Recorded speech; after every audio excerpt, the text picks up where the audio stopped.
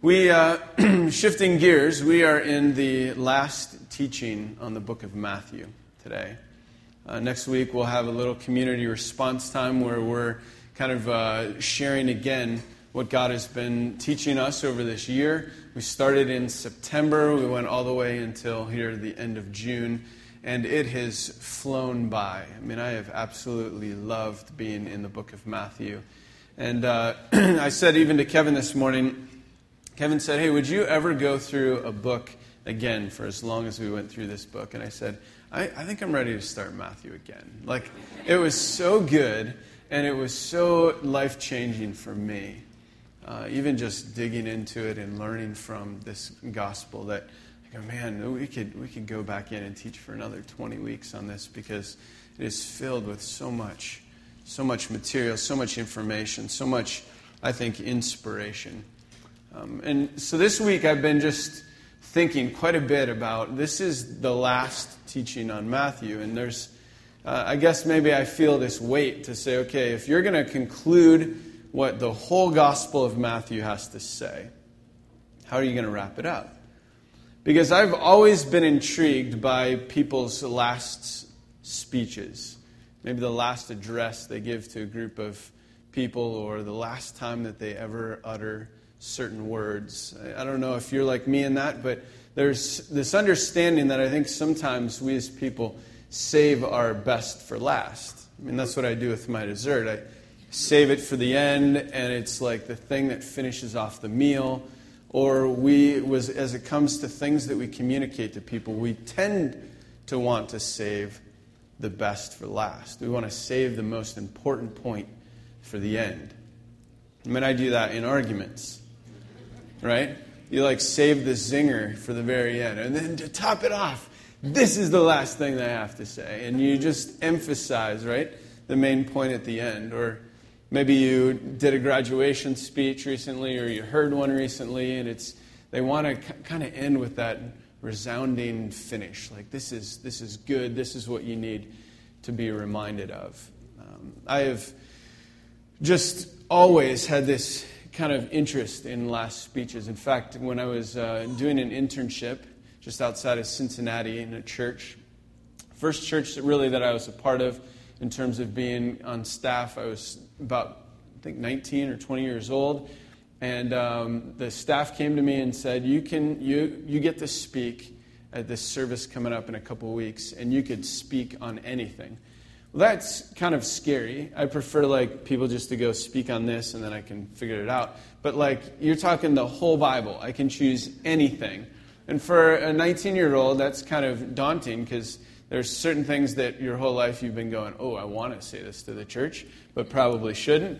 And then other things that you just go, man, I don't even know what to say in this moment. And I remember thinking back that the thing that I went to is Joshua's last speech to the people of Israel, where he had been leading them for years. He took over after Moses. He transitioned the people into the promised land, and he says to them, listen, choose this day whom you will serve. As for me and my house, for the rest of my life, we will serve the Lord. And then he begins to kind of lay out for them, listen, you need to pursue God. Not only that, you need to raise up the next generation to follow him. That you need to be the kind of fathers and mothers that actually teach their kids what it means to follow Yahweh and to live it out in your own life. And I just hear those words and I just, man, the last thing he says to the people is that. I don't know how many of you are familiar with the book and the video online called The Last Lecture. How many of you are familiar with that? So a professor at Carnegie Mellon University in Pittsburgh was diagnosed with pancreatic cancer and kind of knew he was coming toward the end of the semester and also toward the end of his life. And so he prepared what he called his last lecture. And he crammed as much information in that really just spoke, not only to the students, but I think spoke to people worldwide. I'd encourage you to read the book. It's just fascinating because I think a lot of times our final speech says a lot about who we are. Or our final speech or our final teaching says a lot about what we value or what we think is important. One of my good friends is actually a mentor of mine, and I would consider him to be one of the people that influenced me in a significant way toward being in ministry. He was the pastor that I worked with when I was just outside of Cincinnati. And just recently, he gave his last lecture. I was able to listen to it online. He, about 3 months ago, was diagnosed with ALS. And he knows that it is progressing quickly. And I listened to his last address to his church just a couple weeks ago, where he said, these are the things that if I could say anything at the end, this is what I would say. And powerful, because what we say at the end tends to be the things that are most important. What I want to do this morning is look at what Jesus says right at the very end, because I think in the same way what he says to us at the end of this book and at the end of his teaching is some of the most important stuff. So if you have your Bible, turn to Matthew chapter 28. What I want to do is just remind you of a few things that I think were highlighted throughout the book of Matthew that find themselves stated very clearly here at the end of Matthew.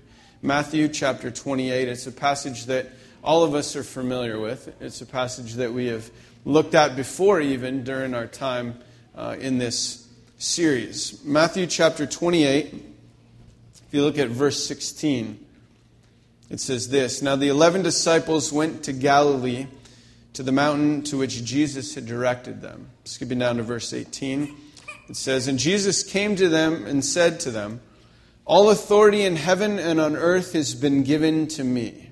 Now let me pause there for a second. That's a pretty amazing statement if you think about it.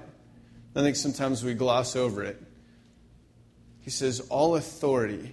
Now this isn't just like I was at 6th grade graduation the other day. I'm getting old. My daughter graduates from 6th grade, and the principal's up front, and he's saying, by the power of me as a principal, by my authority, I get to say some of these things to 6th graders, right? Now, God isn't just going, hey, is my authority as an elementary principal here? He says, my authority in heaven and in the entire earth has been given to me. And so I declare these things to you. And here's what he says. Go therefore and make disciples of all nations, baptizing them in the name of the Father and of the Son and of the Holy Spirit, teaching them to observe all that I have commanded you. And behold, I am with you always to the end of the age. I want to highlight 3 things in the text, just really briefly, that I think speak and kind of summarize this book, but also declare what I think is Christ's main point, main ideas for us in discipleship. The first one is this. Discipleship in Matthew is on the move. The discipleship in Matthew is on the move. Now, the reason this is so important is because I think Jesus gives us a clear indication that discipleship always assumes and probably just flat out requires movement. It requires us to be going somewhere. He says right at the very beginning, go. Be active, be moving. This is not about being static or stationary. This is about moving somewhere, going somewhere. Now what's interesting, and I've probably showed you this before, but if you look at this particular text and you break it down, there are 4 main ideas right in this little phrase. Go and make disciples, baptizing them and teaching them, right? 3 of them are participles. 1 of them is the main verb. The main verb, the main idea to this text is make disciples. That's the very thing that all of us are called to do. That once we become a disciple, we are called to then go and make other disciples. What's interesting in the Greek, and this is different in English, but in the Greek, you could put the participles anywhere you want. You could put all 3 of them before the main verb. You could put all 3 of them afterwards. You could divide them out however you want. But what's interesting is Jesus divides them this way. He states, go first, follows it with the verb, and then adds two more ideas to it. He could have easily said, make disciples. Make disciples is so important, and do it as you're going, do it while you baptize, do it as you teach. But instead, he does it this way. The reason I believe that's the case is because he wants all of us not to miss this point. He wants all of us to understand that mission, discipleship, the calling that all of us has requires movement. It requires us to be active. It's not just something that's to be believed, it's something that is to be lived. It's something that we're required to act upon, to live out. I mean, the Bogues are a perfect example of what I think of when I think of this idea of going. Not just because they went across the world, but because they were willing to say, you know what, I'm going to put my job on hold and I'm going to step out. Or I'm going to put my relationships on hold and I'm going to step out. I'm going to have my family here and I'm going to step away. I'm going to have my grandkids here. I'm not a granddad yet, but I understand that that's like you raised the bar a little higher right then. And they go, no, we're gonna leave them behind for a season as well. Because there's this understanding that there's a movement, that all of us are called to go, that we're to be active. Part of why I think this is the case, part of why I think Jesus makes this a point, isn't just because of how it affects other people when we go, but because I think of how it affects us when we go. I know that whenever I'm stationary in my faith, whenever I'm sitting down on the job, so to speak, there isn't a movement that's happening in me. And part of why God calls us to this is not just because of what it does for the other, but what it does for us. You can't help but notice the Bogues up front, as they're sharing, both of them were brought to tears by the movement. Both of them were brought to tears because of the investment. Because they realize, as we should realize, that discipleship has to be embodied and it has to be on the move. The second one is this. Discipleship requires obedience. Discipleship requires obedience. Look at Matthew chapter 28 again. There's a little phrase that says this. Teaching them to observe or obey all that I have commanded you. Teaching them to obey all that I have commanded you. See, in Jesus' last lecture, the last thing that he says to his disciples, this is after the resurrection, he declares this truth, and then the scriptures tell us that he ascends back to heaven. So the last thing that he communicates is this. And he says, obedience has to be a part of discipleship. It has to be. Teaching them to observe or to follow or to obey all that I have commanded. I came across this quote about a year or two ago. It says this, God demands right behavior more than anything else, including right ritual and right belief. I first read it and I went, well, I don't know. I don't know if I agree with that. I don't know, maybe you see it and right away you go, oh, absolutely, I totally believe with that. But sometimes I like to read things and go, oh, I don't know. And then I think back to the time in the Old Testament where he says, hey, to obey is better than sacrifice. I could care less if you go through this routine of coming to church. I could care less if you go through this routine of praying or of reading your Bible or doing these. If there isn't obedience, then it shows me where you really are at.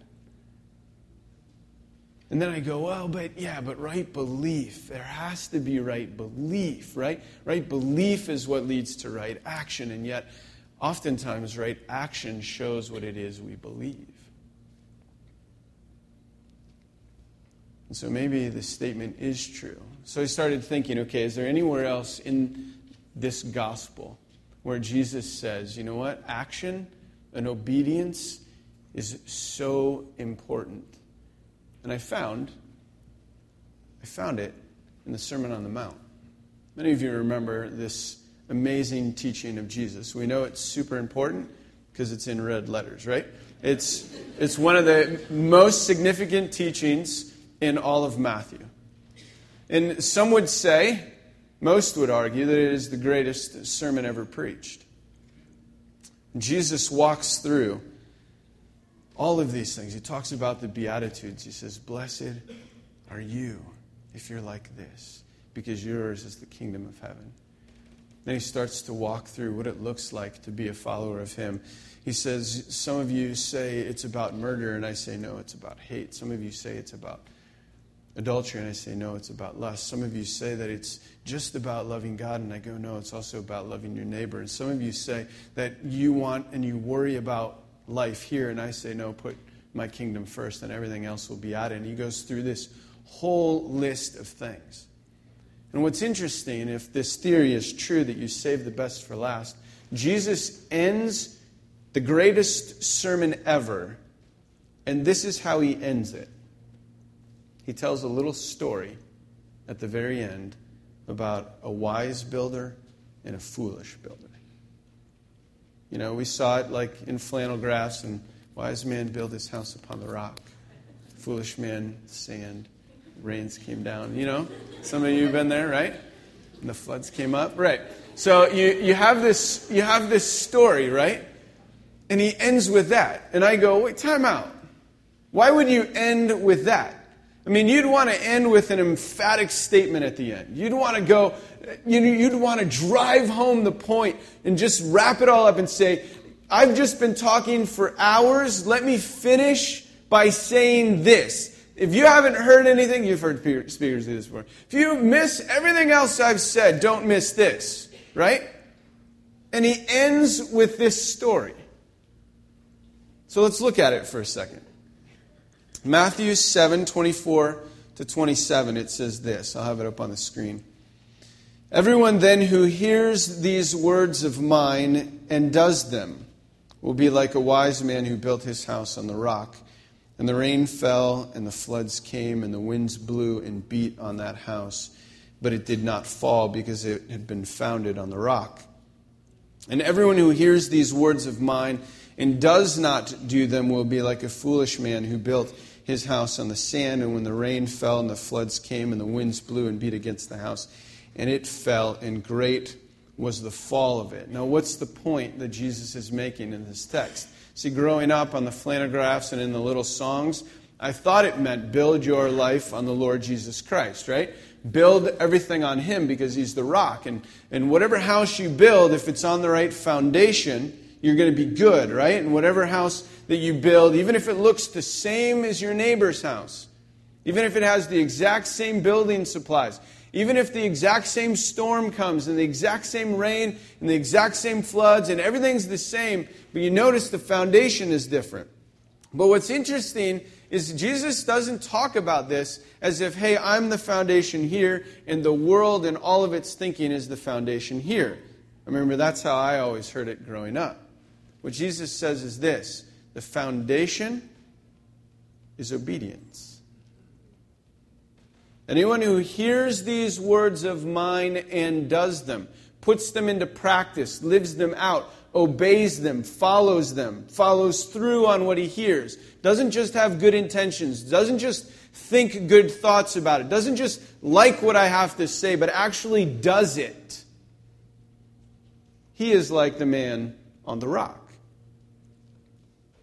Anyone who hears these words of mine and doesn't do them, ignores them, doesn't follow through, doesn't care, doesn't seem to be bothered by them, doesn't care about their importance, doesn't live into what I've called them to do, his house is on the sand. That's pretty strong teaching. I mean, he drives home the point. And I think the point he's driving home is a point that we in the church often forget. Or we kind of like try to subtly get around. And that is that you cannot separate obedience from following Jesus. You cannot separate obedience from faith. You cannot divorce obedience from discipleship. See, Dallas Willard said this: The missing note in evangelical life today is not in the first instance spirituality, but rather obedience. We've generated a variety of religion to which obedience is not regarded as essential.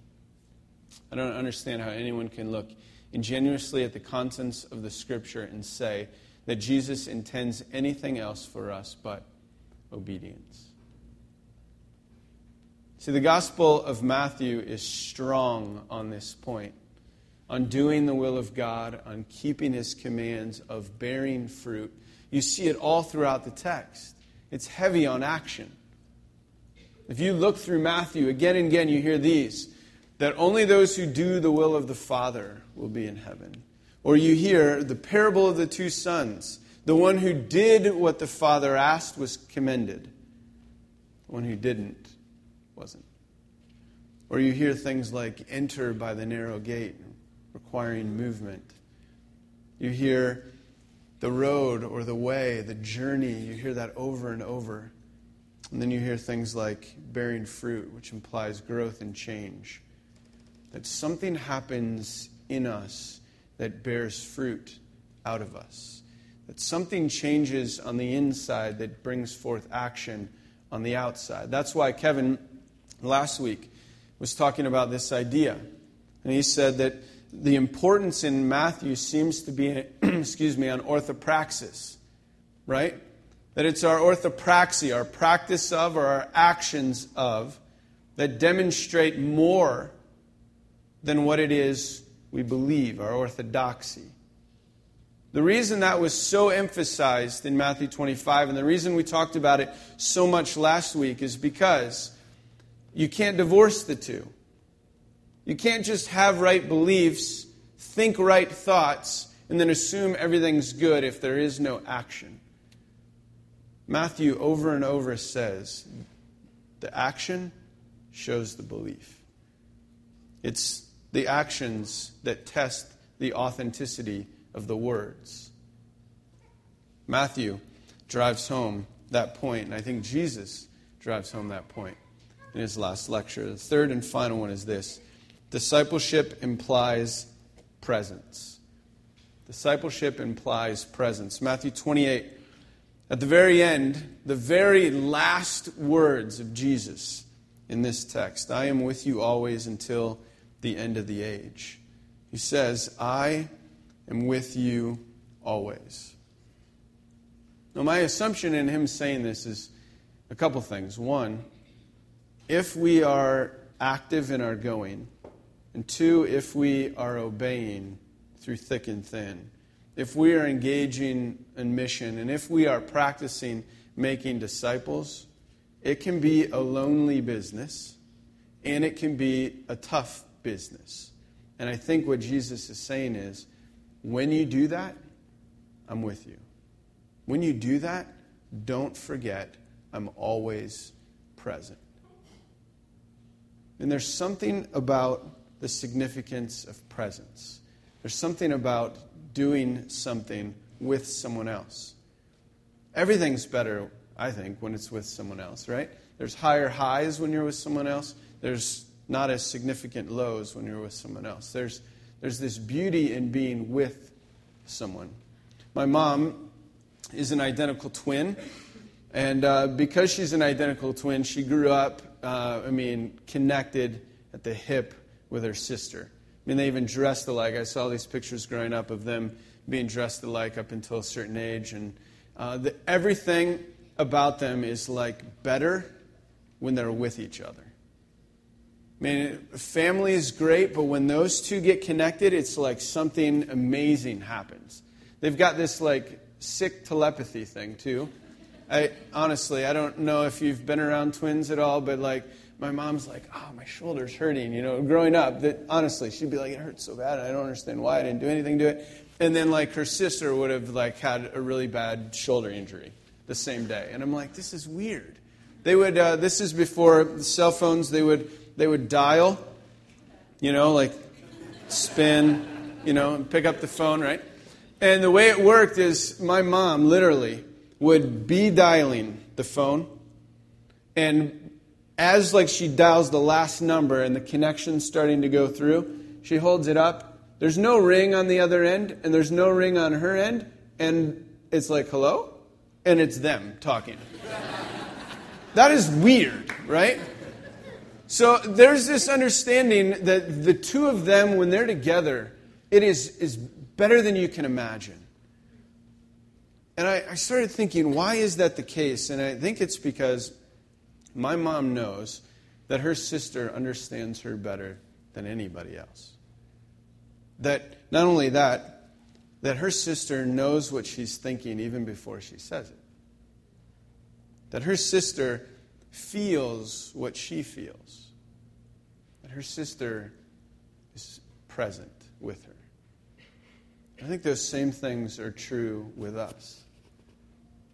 There's something unique about a God who feels what we feel, who knows what we're thinking even before we say it, who understands us better than we even understand ourselves. And Jesus is that. And he says, I'm present with you. The heart of the gospel and the heart of this teaching, in many ways, of this book, is perhaps that God is with us being the most significant. What's interesting is Jesus starts the book, and it's declared of him right at the beginning. There's this son that will be born to you, and you will call him Emmanuel, which means what? God with us, right? So right at the very beginning of the book, he says, I'm with you. My very name, my very essence, my very being is with you. And then finishes it with, I will never leave you. I am with you constantly. And maybe everything that's written in between is really about what discipleship and mission looks like with Jesus. Everything that is contained within the book really is speaking to what it means to follow him when he's right next to us. So Jesus finishes his final teaching in this gospel by saying, discipleship implies movement. It requires it, that we're going to be active, we're going to be on the move, we're going to be on the go. And not only that, it requires obedience. That if we're really going to be disciples, it means we must follow Jesus and follow his teaching. And then last, that as we go, and as we're involved in discipleship and mission, that he's always present. And that his presence makes everything better. Let me pray and then remind you at the same time, next week, we're going to be wrapping up the book of Matthew as we hear from you. What has God been sharing with you, teaching you, reminding you of as we've been going through this book together? So come prepared to share. Let me pray.